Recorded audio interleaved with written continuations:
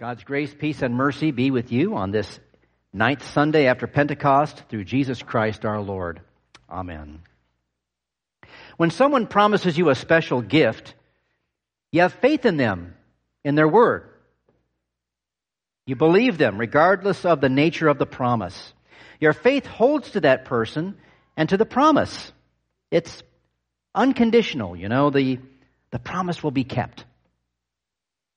You anticipate the time when the promise comes about and the goods are delivered. You've promised me and Jill a special gift. You're sending us to Israel next year on a clergy familiarization tour to the Holy Land.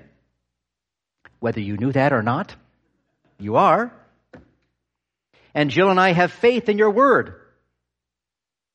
The tickets have been bought. We're going. Your promise is kept.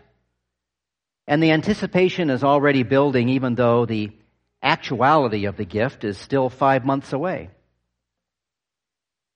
Promises between us earthly creatures are a reflection of the way in which our God treats us. We could be plodding through this life on our own, doing our own thing, simply letting things fall where they may. But with God, promises from Him and promises between us bind us together and hold things together as we move through this life.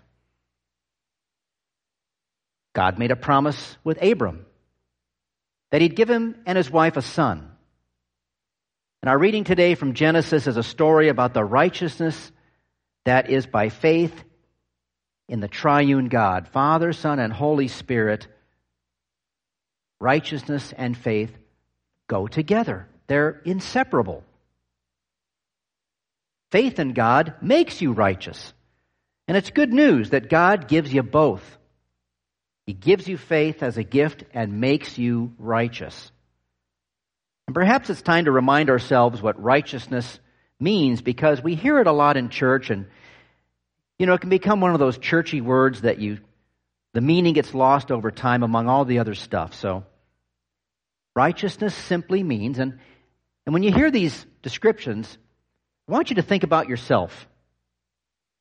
Righteousness simply means good, virtuous, upright, upstanding, decent, worthy, innocent, faultless, saintly, pure, God-fearing, uncorrupted, sinless, irreproachable, and the like. Do you feel like those things? I don't. Not all of them. Those are some that's pretty high standard there, isn't it? Those are all the things that we were not before we were given faith and baptized into the kingdom of God. God makes us those things. We can't be those things on our own. And that, my friends, brings peace and comfort to our hearts and minds, which sometimes believes that we are still not righteous with God. I'll get back to that in a minute, but do you realize what just happened here this week? I can still feel it. It's like the wake of a ship in the water. We had Vacation Bible School here. We just had our largest evangelism opportunity. I mean, it happened. We told around 140 people about Jesus over a 5-day period. Now, I could probably sit down and try and do the figures, but, how many of us members of the church, and I'm trying to think of how often do we tell people about Jesus in a week, a month, a year? 140 people in a 5-day period. Now think about that. Over 100 kids in our community heard the gospel of Jesus Christ and went home every day of the week and most likely shared what they heard with their families. Can you imagine the wake that's been left and is still going on out there right now in our community? Some of you were here for it. You experienced it too. Now our kids today seem to have about a 10-minute attention span for learning about Jesus. You know, they hear about it, and then they're ready, like 10 minutes later, they're ready to move on to the next thing. But they got it, and they repeated it back at the end of the day. One of the themes of our vacation Bible school this year was God's Word is comforting. It's comforting because of what? The things God tells us, right? He promises to bring us peace and comfort. His promises themselves bring us peace and comfort. You heard some of them in our psalm and our readings. God is our shield. He's our defender in times of trouble. He is our Lord and King. He is our refuge and strength in a world that's temporarily ruled by the prince of darkness and the father of all lies, that old evil foe, the devil. But be not dismayed, right? Jesus has overcome the devil and the world and won the victory. That's comforting news. God has given you and me and all those kids that were here a very great reward. His grace and forgiveness and everlasting life, like a treasure beyond all our worldly possessions, which are going to pass away at the end of time anyways. God's word gives promise and hope. God promises Abraham and Sarai a son, and not just that, but a son through natural childbirth. The son comes from both of their bodies in a way that God designed it to happen, even though her body was advanced in age beyond the point of things working right.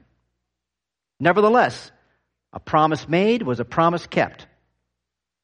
Now, the devil would have us believe that God breaks his promises to us. And sometimes that lie is reinforced by the sad reality that promises between people get broken and unrealized all the time. You know, we tend to base our perception of God and the way He does things by our everyday experiences with each other. And kids know all too well the concept of love and hate, punishment and reward. I mean, I talked with them about how some people believe God loves you when you're good and hates you when you're bad. And they knew exactly what I was talking about because from what I heard from some of them, they were in that boat. It was a surprise to some of them to hear that God loves you when you're bad. He loves the bad people. He came to save them. He won't break His promises to you when you're bad. They still hold true. When you pray and it appears God doesn't answer the way you expect or want, doesn't mean He's broken His promises to you or of forgiveness and heaven and all that. God knows your needs and He acts upon them. God acted upon the needs of Abraham, that he will be the father of all who believe in the Lord's words and promises. As Christians, we have a lot of fathers, don't we? You know, we have God the Father, obviously, because, you know, He's the most supreme of them all, being what? God and all? But we have these other fathers. Adam is our first earthly father and parent. We have Noah, the father of the human race after the flood, where everyone but him and his family were wiped out. We have the patriarchs and the church fathers. But God made Abram really something, and not only giving him a son, but promising him he would be the father of as many as stars in the sky. His descendants, through which God will have a binding promise with, a covenant of faith and righteousness. Those descendants were Israel and then you and me. And you know who one of these descendants will be also, right? God in the flesh. Jesus Christ of Nazareth. Abram received this promise. He received faith and he believed the promise. God's righteousness was counted to him. It was put on him. And he was saved. And this kind of righteousness would later be written about by Paul to the Christians in Rome, and then later read by Martin Luther and believed by him and changed his life, and later changed the church from wandering in the dark to being back in Christ's light and comforting promises. God declares you righteous by faith alone. Now, that wake I was talking about from VBS, one of the things that I like about it is afterwards, when it's over, I get to talk to some of the parents, during the hot dog lunch or whatever. And they sometimes ask me, what's the deal with the Lutherans anyway? Are you guys Christian? Are you Christians? Well, yes. And then they ask, well, what's the difference between us and the other churches? And I always respond that we believe we are saved through faith alone and not through our works or trying to be good people and please God. Because that is the prime difference, my friends, in our understanding of faith and righteousness from the other churches. As many other differences that fractures Christianity worldwide, that is the chief one. Rarely do I bother going into all the other differences and details unless I'm asked, because faith and righteousness is enough for one to chew on in one bite. It gives you plenty to consider, and if you believe in the forgiveness of sins not by your own effort, but in the total satisfaction of sins by Jesus Christ's death on the cross and resurrection, it gives you peace and comfort as well. Because otherwise, how would we ever know if we've done enough to get into heaven? We wouldn't. We would continually live with weight on our shoulders and burdened consciences. And who would want that? We're already burdened with so many other things. Thanks be to God, we're not burdened with the chief concern of this life and death, that, am I good enough to make it into heaven? We know, yes, we are good enough. We've been made good enough by the blood of Christ shed on the cross. We're covered in His blood.